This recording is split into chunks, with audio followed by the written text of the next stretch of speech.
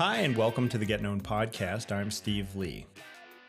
For those of you who are new to Get Known, we interview journalists about their work and what they cover so companies can know better how to engage with the press and get their company covered in the media. Our big goal is to make sure that companies who are out there reaching out to the press build the right relationships, pitch the right ideas, and understand better what wastes journalists' time and what wastes their time. In this episode, we had the pleasure of talking to Maddie Savage, a Stockholm-based reporter, broadcaster, and audio producer originally from the UK. She has been storytelling for the BBC for 2 decades, both as a staff journalist and as a freelance foreign correspondent. If her name sounds familiar, you've probably heard of or seen her not only on the BBC, but many other places like NPR, Times Radio, Telegraph, Monocle, Lonely Planet, Huffington Post, and ABC Australia. Now, myself as a consumer of all kinds of media, sometimes it's easy to forget that in addition to telling great stories for our benefit, journalists are making a living from this work, which is full of pressures and deadlines. As a freelance journalist, Maddie shared the pros and cons of basically working as an entrepreneur with lots of different publisher clients while still pursuing her own topical passions through documentaries and other forms of media. It's a real balancing act and it requires, the freedom to be creative, follow the stories you believe in that are important, while at the same time keeping to the practical needs and desires of the publisher. Maddie really helped me understand even more of the inner workings of the complicated production of news.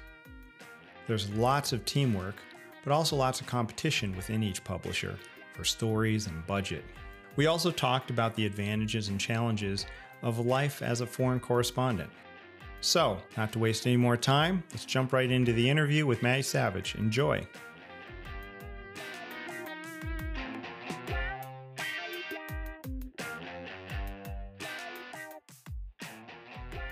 So my name's Maddie Savage. I'm a broadcast journalist. I work across audio, video, and text. I've been working for the BBC in various guises for 20 years, which feels really scary to say. It's 20 years in 2023. I started out as a BBC News trainee. I was sponsored to do a postgraduate journalism course at Cardiff University. And I've been based in Stockholm for the past 8 years. I actually quit the BBC to move here to work for a job at the local Sweden, which is the biggest English language news site in the region. And then I went freelance 2 years after that. But the BBC is still my biggest client. And I've also reported for media, including NPR, Monocle magazine and Monocle Radio, Times Radio, which is an offshoot of the Times newspaper in the UK that sprung up in the past couple of years, Business Insider, Lonely Planet, the Daily Telegraph, a whole bunch of different media. And so my broad beat is anything in Sweden, and even broader than that, anything in the Nordics. But the topics that I'm really passionate about are innovation, well-being, sustainability, and also social issues around equity and equality. So, what exactly happened that made you want to move to Sweden? So, I'll try and give the short version of the story. In 2006, I was a young 24-year-old reporter working for a part of the BBC called Newsbeat, which is news geared towards young audiences. So it's a music station that has 15-minute audio programs and now a fantastic, huge social media presence as well. And it was the 2006 World Cup, and Sweden was in the World Cup. England was in the World Cup, and England was being managed by a Swedish manager, Sven-Göran Eriksson. So there was kind of a staff competition of, okay, someone gets to go to Sweden to find out more about this guy, where he's from, maybe do a piece on the Sweden team as well, but we need you to come up with some other stories. So I pitched in some stories. One was about bio-powered cars at Saab, which at that point was doing very well over on Sweden's west coast. And one was about snus, which Nordic listeners will know about, but others might not. And it's this little pouch of tobacco that you put underneath your lip. And this was just before the smoking ban was due to come in the UK. So there was some discussion about, well, maybe this could be an innovation that we could have here. And I think the third story, which actually never made it to air, was something about sexual health in the Nordics. But anyway, I kind of won this internal competition and I went off there. And I remember, I mean, I do look young for my age. I looked about 12 then. I was there in my bomber jacket and my trainers and my microphone interviewing these leading footballers and this top boss at Saab who I think thought he was getting someone from, oh, it's the BBC, maybe it's Top Gear. And it was this, 155 centimeter tall young reporter. But basically, my love for the Nordics came from that trip. I went to this place called Torsby. It was absolutely stunning. Lakes, pine forests, people really friendly. They spoke amazing English. I spent some time in Gothenburg as well and in Stockholm. And after that, I came back and just started pitching more and more stories from the Nordics. It took quite a long time before I actually took the decision to move to Scandinavia. And there's a whole bunch of bits of my career in between. I worked in UK news, I worked in children's news, I worked as a presenter on the BBC World Service. But I always had this thing inside me that I wanted to live abroad. And I applied for a lot of foreign correspondent jobs, kept coming second. And then I had this kind of sliding doors moment where I applied for a job as the BBC's reporter in Seoul. And I saw this job as editor of the local Sweden in Stockholm. And I went for both and I got both jobs. And I kind of had to choose between this foreign correspondent lifestyle that I'd been kind of thinking about for a really long time versus a job in a country where I thought, well, actually, if this goes well, I could end up staying here. And maybe Hmm. that's more what I want to do rather than go on an attachment somewhere and then bounce around different countries, which is what a lot of foreign correspondents often end up doing. So I took the job. It was an amazing introduction. I'm really grateful to the people that hired me. They helped me with Swedish lessons. I really improved my understanding of digital media and social media. But ultimately, I really missed getting out and about and interviewing people and digging a bit deeper. And that's the main reason why I went freelance, to be able to get out of the office and actually go out and make creative radio and video again. It just sounds like you have such a passion for actually the journalism itself. There's a lot of people who look to go to management or become an editor or doing different types of things. Sounds like your real passion is getting out there and talking to the people in and feeling getting that deeper story. What is it that drives that for you? Like why what is the challenge that you see in it? I mean, it's definitely an interesting point in my career where, the last 8 years since I've been in Sweden, things have gone really quickly. Time's gone really quickly. And obviously, we had the pandemic in the middle of that. But yeah, I'm looking at peers of mine from the BBC who are now, senior executives. And there's a bit of me that's like, oh, I'm still going around being a reporter.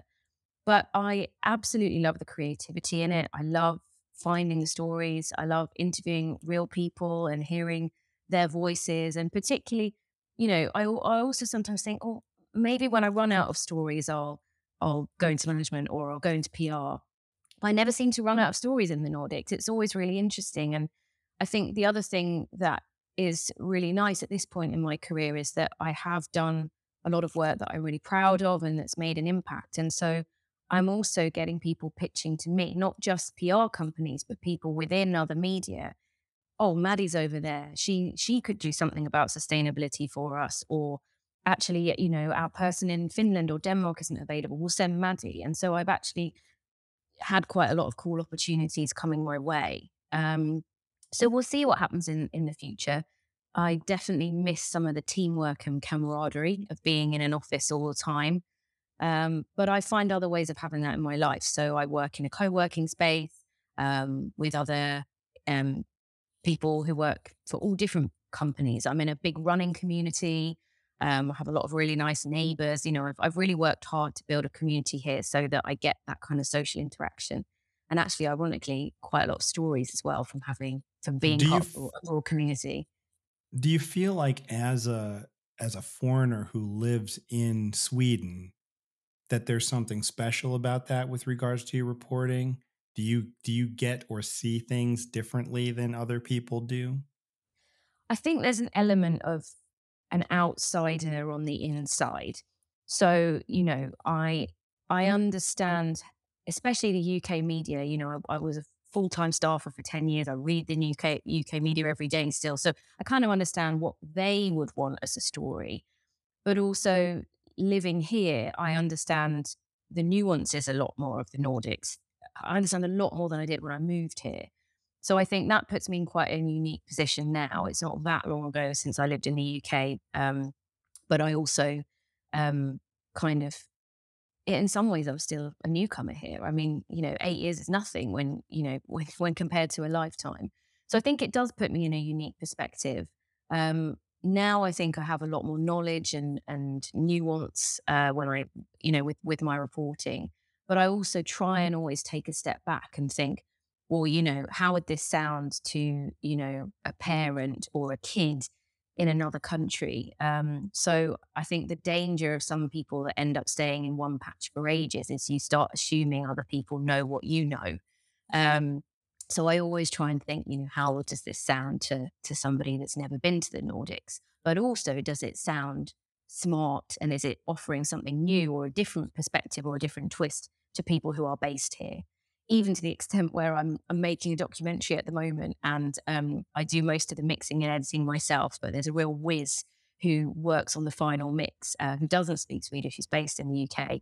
And, the little bit of sound that they picked up as a sort of introductory bit of sound to a contributor, I was like, oh, no, you can't use that. That's me in really bad grammar, with using quite bad grammar, just checking how you pronounce this guy's name. No, we need to use the bit where he shows me where the handle on the car is, and we jump in and we have a little chat in Swedish, because I also want the Swedish listeners to Uh-huh. hear that I'm having an interaction, to understand that I know the language, and to show that that interaction was kind of relevant to the story. You Because we're know, going on a journey in this car rather than just a random chat about your name and the weather. well, and I think one of the things that we also have seen is, and one of the things that's very difficult for people to understand, is that humanity, when you're actually doing reporting, to bring that humanity out is the life of the story in a way. It's, you can report the facts all day long, but then having that humanity is quite important. I'm just wondering, are you always, maybe it can come in this way, when you go off and do this as a freelancer now, Mm. how is it different from when you were working for the BBC and having to pitch to editors, and because you said you had to go through that pitching process before and everything? How is that different now that you're a freelancer? Well, I mean, I still have to go through pitching processes. So my work comes from a different variety of different angles. Often I am pitching idea to editors.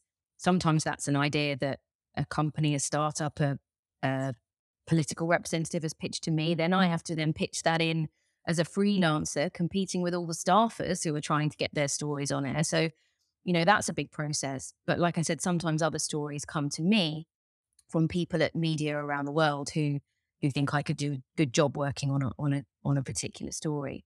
I'd say by being freelance, I have a lot more freedom over how I manage my time. Sometimes that probably means I end up putting a lot more time into stories than I might if I was a staffer. I mean, the Mhm. documentary I've just been working on, which, when does this podcast come out, by the way? We are Um, probably going to go out in maybe around February, I think. Okay. So my documentary will be out by then. So I'll just rephrase that. So the latest documentary that I've been working on, which is about green industry in northern Sweden and some of the conflicts with local indigenous Sami people, Mhm. that has been a labor of love, for 6 months. Um, a researcher worked on the project and that didn't quite pan out. And so then I had to go back to basics, find all the research, find all the right people, establish rapport with a community that I wasn't part of.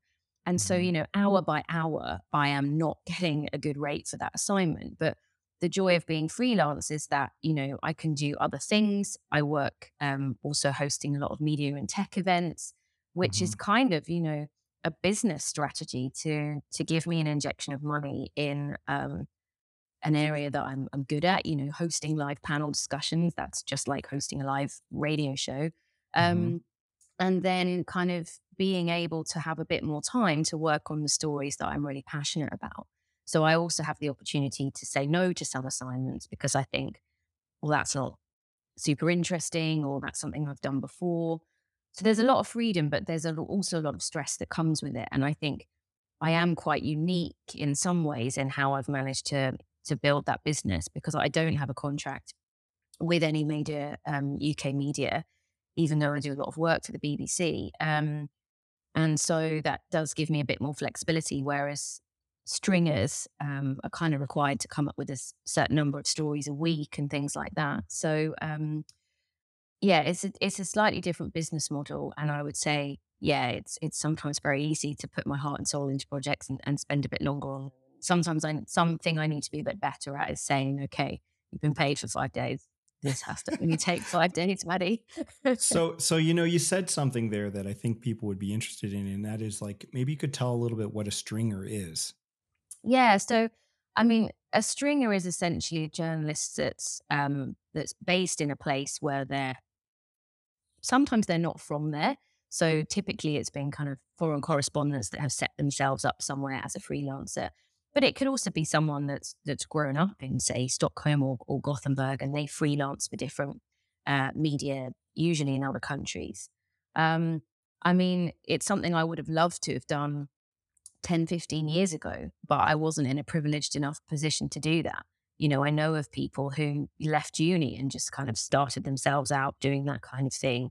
I didn't have the income to be able to do that. I didn't have a nest egg of money. I needed to leave uni and go straight into work. Mhm. And that's one of the reasons I didn't leave the BBC earlier. And, I was discouraged by some of my colleagues who kind of said, you've got this staff job here and, you're presenting now, hold out, you'll get that foreign correspondent position eventually. But, they maybe didn't quite grasp the depth of my passion for this region.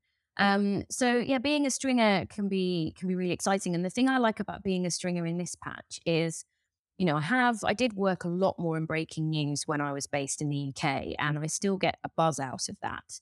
But it Mhm. doesn't happen all the time here, which means it gives me the freedom to be working on documentaries, to be working on features. And then, if all of a sudden there is a terror attack or, I don't know, a big breaking news line from Greta Thunberg or an election, then I can drop everything and sort of go back into news mode. And I still do enjoy doing that, but it's not something that I would personally want to be doing every day, which you would get if you were a stringer in, I don't know, Lebanon or Paris or somewhere where, the UK media is a bit more interested in the day to day nuances. I guess it is nice to have the variety of being able to do so many different things. I'm like also wondering, is it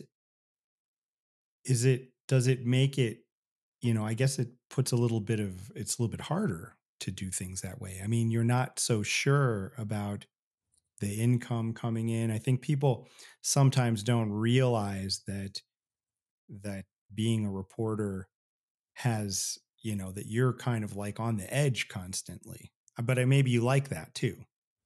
I wouldn't say I'm on the edge. I'd say I've worked really hard to build a good business here, which Mhm. has these different arms of mostly focusing on the journalism that I'm passionate about, but then putting a chunk of time on events or on a couple of other projects that bring in income.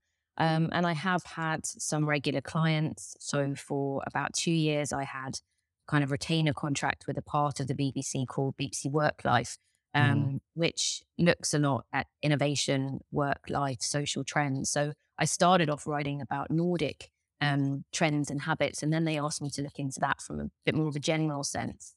So I've done that, and I'm also at the moment collaborating with a Swedish podcast company, which I can't really talk about at this moment, but that's also hopefully going to be a kind of 16 hours a week situation. So I think, it's finding other ways to have a bit of stability. And, with the events, I've been really lucky. I've got great rapport with a lot of different organizers and, I'm constantly invited back, which is really, really amazing. But I mean, 2022 has not been my best year. 2022 wasn't my best year. There were projects, journalism projects that I started, that I was having talks with production companies with, that didn't amount to anything. But it was a year where I was trying to be a bit braver and um, do more of the journalism rather than being afraid and thinking, oh, I have to take every job that comes my way in order to make sure I can pay the bills. So it is a bit It's of a juggling act, but I really think it's important for freelance journalists to be transparent about where their income comes from. I don't work for PR companies. I don't do uh, kind of social media content writing or anything like that, but I know a lot of people that do. And my side hustle is these events where I feel I'm being an authentic, balanced journalist on the stage. But the daily rate from UK media, if you're living in an expensive region like Scandinavia, it doesn't go far. and I'm wondering, so going back to like how journalism maybe itself has changed between Well, when you started and how things are now. You know, due to not only due to your move, but just in general, how has journalism in your mind changed the most in that, 20 years you've been doing it? I mean, when I first started out on a Sunday morning, and I'm going to be honest here, hungover 23-year-old, I'd go to the paper shop mid morning to buy the Sunday papers because I knew I had to know what was going on in the news to talk about it in the morning meeting the next day. And if I got there and some of those papers had sold out, I'd have to go to another shop to find out where they weren't there. Obviously, now we're living in a day of an age of, digital media, social media, where everything's available. And, that can be quite overwhelming sifting through that huge breadth of information. And I think that's why I love the fact that a lot of my best stories in the last few years have come from connections and conversations and experiences.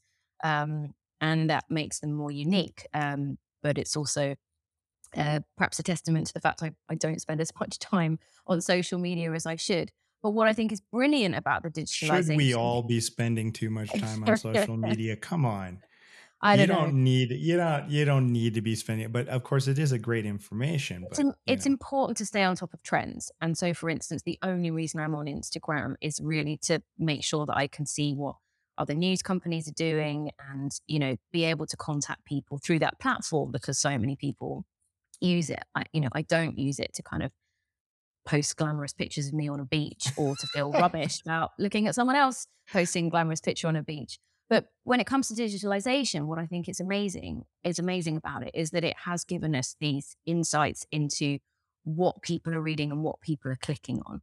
There's one Mhm. story I did about Natural Cycles, which is an app which you can use for fertility and also for tracking your period. It's based here in Sweden, and I interviewed the CEO, and that story got 1 million clicks. Mhm. And that's the kind of story that 10, 15 years ago, if I was sitting in a newsroom meeting, and I need to pick my words really carefully here because I know the BBC is working really hard on its diversity, but you could be in a room of sort of male public school guys and you're pitching this story about periods and fertility, and you've got to work really hard to make that argument. Now you can find the stats online about how people are using this app, and you can do a story like this one. It gets 1 million clicks, and then there's going to be more interest in maybe similar innovations or other stories around that theme. So I think it's brilliant. It's just a great way of being able to find out what the audience are interested in. I I think that basically what you're saying is that when you work with, I mean, you on social media primarily, not just to see the trends, but to understand what people care about. I mean, trends are one thing, but then, getting that connection with folks, somehow you have to keep the pulse all the time as a journalist. I think so too. But I also try and do that in other areas of life. I think, journalism's a really intense career. And, I know a lot of people in the UK who really live in a journalist bubble. They're on the road all the time, they're socializing with their colleagues. There's not a lot of time for other stuff. And one of the things I've really taken from the Nordics is a better understanding of what work-life balance means and how it brings value to your life to do other things that aren't work. But also through that, it does mean I think that I have a lot of friends and connections with different backgrounds from different ages, working in completely different industries. And I think that's really strengthened who I am as a journalist. And also not being surrounded by other journalists, I feel a bit more authentic in terms of pursuing the stories that I want to do, not the story that will impress the editor in the morning meeting or the one that I think will get me the next promotion. I'm a bit happy being slightly under the radar and not being, the investigative top story or the big breaking news story. But I know that I've had a fascinating experience, in northern Sweden, meeting tech companies and indigenous people and, being in the nature. And, they are great memories that will sit with me, hopefully, when I'm shriveling away in a retirement home, rather than, being stuck in the office, phone bashing or trying to impress the bosses. Do you think that, so I guess you feel like you've sort of become a little more Swedish or a little bit more Nordic yourself? I mean, for sure. And we talked earlier about what it means to be a stringer and trying to have that outside in perspective. And I do worry that, or if I stay here forever, I'm going to forget what it's actually like to live in the UK. And if you're reporting for UK media, it's really important, I think, to know what is going on there, because some of the other stories that do well are things that relate to everyone. So, for instance, in the last year, I've done a piece about health apps and the boom of health apps in Sweden and with chronic health conditions and things like that. And that was actually a story pitched into me by a PR who'd worked in the UK and worked in Sweden, and told me about one particular example of that, which I then broadened out. And, that was a huge story because in the UK, there are really long waiting lists off the back of the pandemic.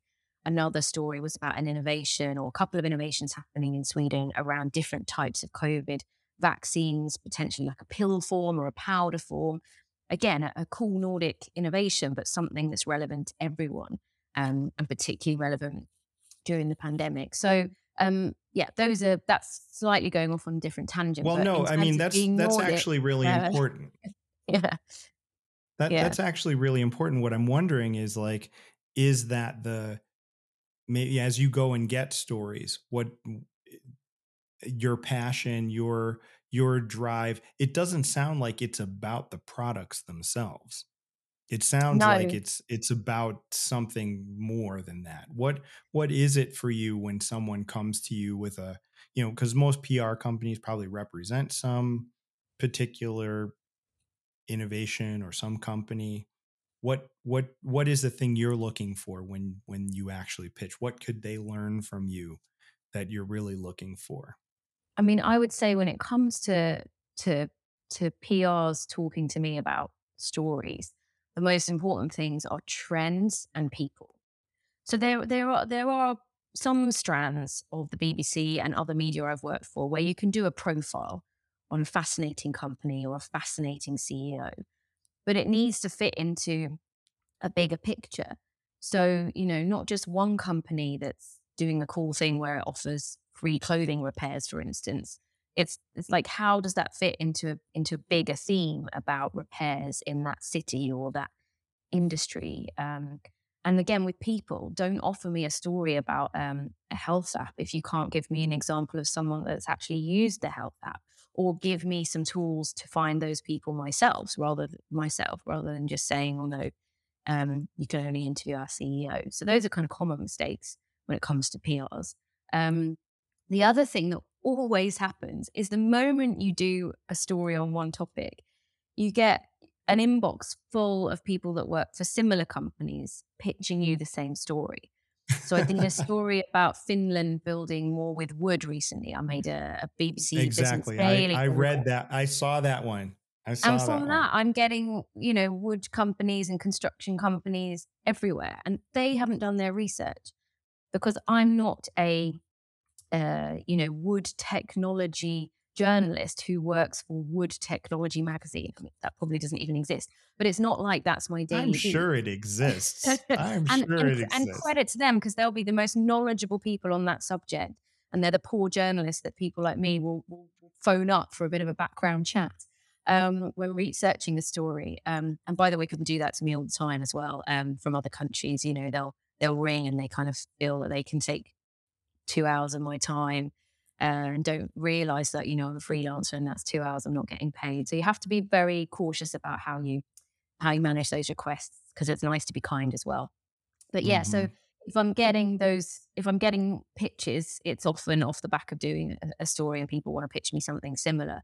Look at, if you have seen a story of mine and you think, oh, that's interesting, think about, well, what program was it on? Which part of the website was it for, or which publication? What might their audience be?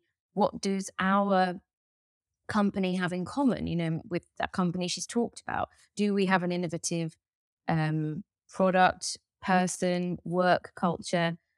And the other thing is, people aren't old school enough these days in terms of picking up the phone. It seems like such a brave thing for people to do. But if someone picks up the phone and makes the effort to talk to me and tell me about their product or their startup space or this interesting thing that they're doing, I'm probably going to remember that way more than another email in my inbox. And, there Hmm. have been companies that I've met where I've thought, well, this is a really interesting company, but there isn't really an angle for me, or I don't really have time to work on this.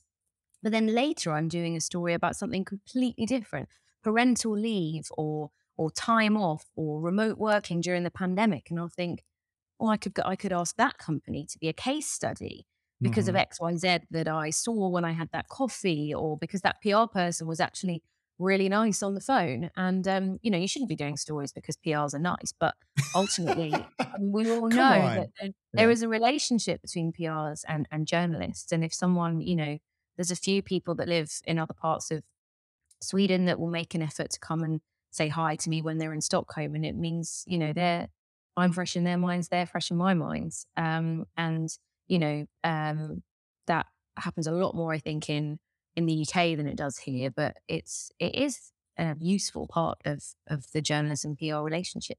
So what is the best way to build a relationship with a journalist? I mean, there's a lot of things. So, let's look at just yourself. What would you say is the best way to, you know, create a relationship with a journalist like yourself?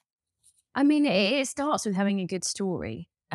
Because quite honestly, however nice you are and however great the business is that you're representing, unless it's something that I feel is tangible in terms of, like I said, a trend or a person or something really innovative, then that's not going to cut through. But that doesn't mean you can't pitch again. And that's where it comes to kind of, interpersonal skills.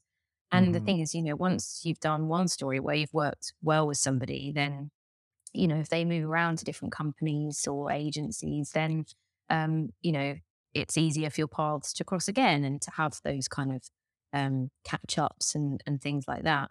And Yeah. then you might get another story in the future. I also think, any good relationship shouldn't always be about what you can get out and what you can get in. Hmm. If that makes sense, that wasn't the best sentence, but some I get it. contacts that you can bounce ideas off. That you can say, I'm thinking of doing this. What do you think about that? And that relationship can work both ways. I mean, I will say I do have a great story about a PR, which I probably should just give a mention. One of my best friends in Sweden is a PR that I met when I was in London. Okay. So the phase when I was living in the UK, I'm really fascinated by Scandinavian stories. And I did a story about Sweden opening a Twitter account. So there was basically an account where a different Swede every week would take over I've that seen that Swedish account. I've seen that and account. then they, Yeah. they close it down now. They actually asked me to be in, I think, maybe the last quarter of guests. So I was like, wow, I've made it as a Swede now. But yeah, we got on well, and she had loads of really good ideas. And then she pitched me another story about Swedish food and the kind of Scandinavian food trend that was going on there. And then we kept in touch, and I Hmm. ended up living in her spare room when I first moved to Stockholm. Oh, And that's now she great. lives out in the countryside and is managing this amazing business with a bit of PR, a bit of running a local store, a bit of horse riding and all sorts of cool and innovative stuff. But that's a relationship now that, has developed into, being able to brainstorm ideas or check each other's English or check each other's Swedish. And, it's nice to have friends within your industry, but there's always a line where, she knows that she wouldn't just send me a press release and that would mean I'd automatically write about it. It's you've Hmm. still got to have those boundaries of being balanced and of doing something because it's a good story. And, those BBC ethics are quite deeply rooted in me, to be honest, where to some extent I almost go the other way sometimes and, Right. Yeah. won't do stories because I want to keep my integrity and yeah. I think it's actually important though, because I mean, that's where the credibility comes, right? I mean, you don't have credibility if you're just writing about what your friends bring to the table for you. I've seen a lot of journalism in general, even some of these like talk shows and people like that, they just bring on their friends. They don't have alternative points of view. They don't bring other things to the table that that help you actually really trust the media that's there. We've been talking quite a bit with journalists about the trust in media today. uh, Um, what kinds of things, this is sort of a two-part question. What kinds of things do you think journalists need to do to help us get back to a place where, this high level of trust like we have in Scandinavia is one thing? What kinds of things do journalists need to do, and then what kinds of things do we as both consumers of media and people pitching to you need to do to bring more trust back into media? Mm. I mean, that's a huge topic, but research and facts are crucial. In an age of fake news and disinformation, the more you can do to nail down that that statistic is actually correct, that you have multiple sources, whether that's a journalist or a PR, um, those things I think are really important. Um, and I mean, the week we're recording this is the week of the Harry and Meghan documentary going out on Netflix. And there's been a huge amount of stuff in the media about images in the trailer potentially coming from other sources, paparazzi looking like they're following them, but they were actually somewhere else. And I mean, that kind of stuff just does so much to discredit the media.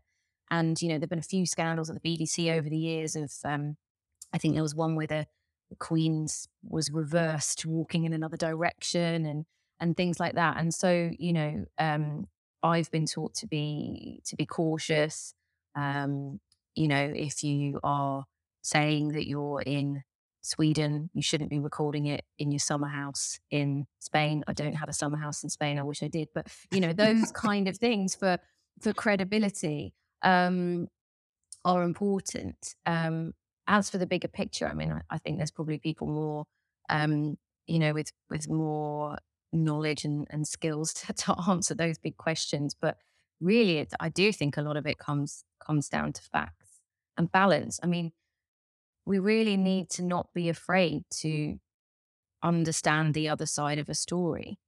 Um, I got some really horrible messages from a contact I know that works in PR when I was doing a story a few years ago, and I wanted to interview a supporter of the Sweden Democrats, Mhm. um, who did really well in the 2022 election. This was the election previous to that. They're a mainstream political party here. They do have neo-Nazi roots. A lot of their policies, although not all of them, are on the far right. And she was laying into me because I put this post out on social media. I think I'd found someone and then they dropped out. So I was having to look within my network for a sort of last minute replacement person. And, why would you be wanting to interview them? Blah, blah, blah. Well, I need to because you Yeah. have to include balance. And, we better understand each other if we hear different viewpoints. People don't So, understand that we need different points of view. well, Like, I mean, how do you get your audience to like recognize the idea that you do need different points of view? I mean, I don't know. I've been really struggling here because I'm right now I'm here in the U.S. Okay, and and I watch the news all the time, and it makes me crazy because it's just so unbalanced. Have you ever seen that thing where they put up multiple channels all on one screen so you can sort of watch three different things and watch what they're all reporting, so you can have like Yeah. CNN I and I Fox used to do News that in and the UK. I was presenting a show. I was like the fill-in presenter for this brilliant program called Outside Source, where we'd be sat in the middle of the newsroom looking at all these screens from all the different networks and kind of, you describe what's going on. And sometimes when there was a massive story like an earthquake or a military coup, every screen goes to the same story. But other times, yeah, you're sitting and you're looking and you're like, oh, well, that network's got a panel discussion of the same three white dudes I watched when I was sat in the newsroom, 3 weeks ago. yeah. And other times you're thinking, oh, where are they? That's really cool. Can't look at that too much. Got to focus on my program. Well, and what's also really interesting though is that the what they want you to focus on, like, is, whatever the agenda. I'm just wondering whether the UK, I see a lot less of it in Finland. Um, but is, do you also have this similar issue in the UK, or does the BBC actually drive behavior and viewing expectation differently? I mean, I'm not going to be a spokesperson for an organization that I freelance for. Hmm. But what I can say as a freelancer working for UK media is that one challenge is that people in the UK maybe think they know what's going on in Scandinavia, but they're not actually based here. Mm. And so often there is sometimes this like repetition cycle. It happened during the migrant crisis, it happened during COVID, it happened when there was a big spell of gang shootings here, that people are kind of painting there's often quite a polarized picture, I think, nowadays of different stories going on here. So, during the COVID pandemic, people would be asking me to do interviews and they'd be like, so everything's still open there, Maddie, tell us about life going on as normal. And it wasn't normal. Like it was a lot more open than other places, but there were still huge changes to people's daily lives here. And but that kind of media reporting got perpetuated because more and more media were reporting on how open it was, and people couldn't travel here to see it for themselves. So that's when I think I know I'm a good journalist because I'm able to. I know I'm a good journalist in this patch, is what I mean, because I have that understanding of, well, this is what people are saying, but this is what I'm experiencing, and I'm not just going to give them what they want. That's sensational. I'm going to actually explain what's happening here, and sometimes that can be a challenge. Like before the election, when I was doing some reporting on shootings that had happened in various suburbs, and you get a sense that people want you to kind of, and I'm not talking about any particular editors here, but Mhm. the media wants the sensational stories, and they want to think, oh, she's in the most rundown, grotty suburb. But actually, even the most rundown suburbs in Stockholm are way nicer than tons of estates I've been to report on shootings in the UK. Oh So, yeah. so you're again, it's trying to understand the difference, and I think that's why it's great being a reporter here, because often when reporters fly in, they come in with a certain expectation. So if they're Uh-huh. expecting a place to be really gritty and it's not as gritty as they thought, oh, maybe my editor wanted gritty. All right, we'll focus on this really gritty corner, without the nuance. But at the same time, it's also really hard to then tell these complex stories in 3 minutes. Which is another reason why I've really tried to branch out into more documentaries and longer form programs in the last few years, because um, you know I like the chance to explain things more in depth. Yeah, and I think that we need more of that because the world is a very complex place, and Mm. it just seems that we would like everything to be siloed into these very small areas, but it's not. But yet, I still think that maybe w- we need these small, clear, relatable things before we can understand what goes on. Yeah, and I Like mean you there is. can't do these whole concepts and just not cover that one, that you have to have something that touches people somehow. And the best reporters are the ones that can really tell a story with its nuances in three minutes. And I really value my time working in youth news at Radio 1 Newsbeat, and at Newsround, the children's channel, both parts of the BBC focusing on younger audiences, because we did have to really distill complex issues in a creative way. And, a lot of the reporters that I trained with and a lot of people that have been there before and after, I do think are some of the strongest reporters on the BBC and elsewhere. But at the same time,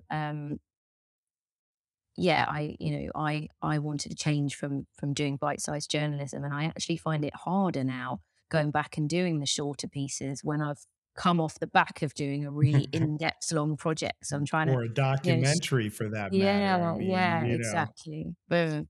that sounds so amazing. I just like, well, I want to take this last sort of part of time here to kind of ask you about your advice to not just people who are in PR, but actually companies that would, these companies that you were just speaking about who, you know, tell you, oh, hey, I've got a wood product too, and these kinds of things. What is your, you know, advice that makes it so that they don't waste your time, and they don't waste their own time in reaching out? What would be your best advice for these different kinds of companies and individuals? I mean, be brief and really imagine if you can actually see or hear what you're pitching in the locations where you think you'd like to see it. I mean, the number of emails I get about seed funding, like there's pretty much no articles on the BBC website about seed funding or most of the other publications that I freelance for. So much as you'd love to have your company, in those sections, it's just not going to be there. And, pitches need to be strong, relatable, like I said, with good stats, maybe part of a wider trend and with some interesting people to talk to. I was listening to some of your other podcasts talking about media training a little bit and how, quite often it can be the experts. I don't want to call them necessarily tech nerds, but it can be the people that have built products that are put forward to speak to the media, and they're not always great at stripping things back and explaining things in tangible terms. So before you even start to go out and explain things to journalists or customers, it's about the internal branding of the business. Can I explain what this product is in a lift to someone in 30 seconds? Can I write a caption on social media that explains our company's ethos or attitude to parental leave or the climate or whatever? And if you can do that and get that message, then the conversations with journalists are going to be easier. And also the journalists will find your messages and read about your companies and kind of um and maybe discover them a bit themselves. I mean, yeah, it's still a bit of a needle in a haystack, but I know that some of the companies I follow, their social media is engaging, their messaging is clear, and there's other founders I've met where they've said, all right, okay, right, let me tell you about our product. So it's kind of a bit complicated, but it sort of works like this. And then eventually we're going to do something like that, but we haven't quite figured that out yet. And it's like, you're not ready to pitch that to me. It might be ready to pitch to investors. I'm not Hmm. saying that means it's a bad idea or a bad product, but it's got to be tangible. I guess that pitching to an investor, and a lot of people get a lot of pitching advice to an investor, but not to media. Do you see I mean, I see these things as being quite different from each other. It's not the same kind of pitch that you have to an investor versus a journalist. Yeah, I mean, it's about, why is it relevant? Why would people use this product? Solutions and problems and solutions, that's a core part, especially when you're talking about startups. People are looking for the problem and they're looking for the solution. And I love doing journalism that's around that. But if you just tell me about the solution without the problem, or if it's just a bit vague, and I know it's hard because I feel like I'm being vague when giving this as an example as well. But when I've talked about, good journalism, when I'm trying to explain something, I'm thinking about, my grandma's got dementia now, but could I have explained this to her 20 years ago? Or can I explain this to, my friend's kid that lives in another country? Or could I explain this to, someone meet on a train when I'm, traveling in India or Budapest or wherever? So, and then that's a good story where people can read it and get it and understand it. So if I need to do that as a journalist, make my job easy and explain it in that way to me when you're coming to me from a company perspective or a PR perspective.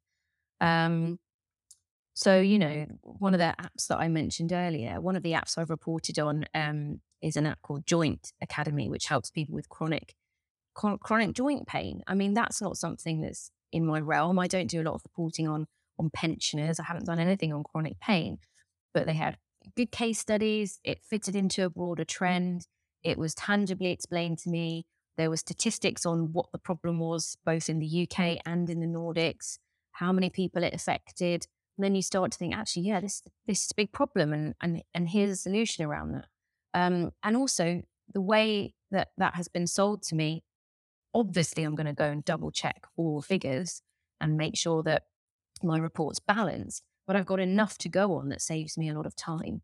If I get a 3-page press release, I might not have the time to read that. Hmm. And if the pitch is sort of too short and wishy-washy, like, oh, you should do something about sustainable packaging for makeup, that's not enough. I need a bit more bone on that. Right. Um, so it's about making life easier for me as a journalist, really, and and thinking about how you would feel as someone reading or listening to that story yourself. Right. Yeah, and I mean, you bring up so many great points there.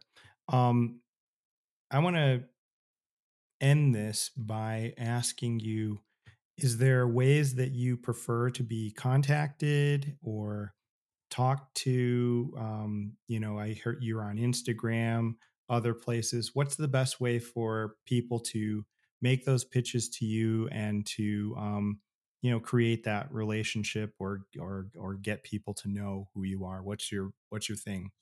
I mean, I'm not fussy. I would say a generic email will go unread, and any email that suggests that you haven't really bothered to find out who I am and what my journalism is about.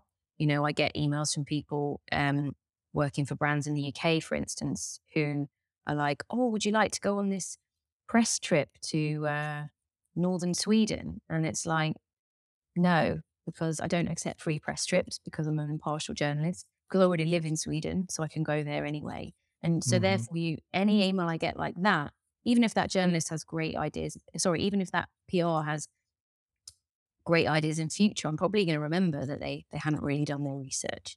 Hmm. Um, Similarly, somebody that pitches something too technical or too niche in terms of business. Um, but yeah, I mean, send an email and pick up the phone and badger me a bit. And, you might get lucky because there are a few days where I'm sat at home doing my expenses or looking for great ideas. There's a lot of other times when I am on the road or I'm dealing with a breaking news story or I'm just exhausted and I'm genuinely trying to, give myself that work-life balance time. And that's something that I've really had to force myself to get better at, the classic thing of, wanting to be nice and wanting people to like you. And it's the same when young journalists get in touch and want my advice. I'm trying to help a few people in a better way than giving help to everyone. But that obviously means saying no to some people. But if you're working in PR, you should be thick skinned and you should be used to rejection. So, pester me a bit, and finding a chance to connect. If people are based in the Nordics, I can frankly say I have a co-working space on Södermalm. It's called the Park. You can you can pay for a day to work there, or I can treat you to a free coffee. So I'm happy to meet people face to face. You're Um, being too nice. Come but on. But yeah, that's got to be limited. That comes after a good pitch. And that comes after maybe a good phone call or a really succinct email and something that sort of blows me away. Um, so yeah, I do understand, and I think it's hard for PRs now where there is a sort of sea of information, sea of disinformation. You know, just it's hard to cut through and get your message out there. Um, but I think one takeaway just to remember, particularly when pitching to freelancers, is that we do have slightly more hoops to jump through to get those pieces online. So sometimes I also have people pitching me stories that I think are brilliant. And I probably could get them published if I spent 3 days contacting everyone I've ever worked for, but I don't have those 3 days. It's easier for me to do a story where, it's more straightforward and I know I can get paid for it essentially. So unfortunately, there are other stories that people have pitched to me that I haven't been able to get through, or I haven't had the time to get through. So it's a tough industry, but when you get a great story, a cool case study, something innovative or something shocking, it's a great job to see your stuff out there in print or to hear it on the airwaves. And I guess, that's why I'm still grafting away and I haven't gone into a management job. We'll see. Uh, We'll see. well, hey, Maddie Savage, thank you so much for joining us today. And I really, really appreciate the advice and everything that all these different companies and agencies and other people can learn from just understanding a little bit better how media works and how your work is done. So thanks again for joining us today. My pleasure. I hope it was useful. And thank you so much for having me on the podcast. Thank you. Thanks for joining us on the Get Known podcast. For your enjoyment, we've included a few links to Maddie's work, including her recently released documentary in the show notes. So please have a look. This documentary on the BBC is called Sweden's Green Power Struggle, and it's about the indigenous Sami people who say that carbon cutting technology is actually harming their way of life. It's super interesting and brings a rarely discussed topic to the table. The Get Known podcast is produced by San Francisco agency located in beautiful but dark in November Helsinki, Finland. I would also like to give a shout out to Crash Video and Audio production company here in Helsinki for helping us sound so good. To hear more interviews with journalists and PR professionals, please subscribe to the Get Known podcast feed. Thanks again for listening, and we'll see you next time.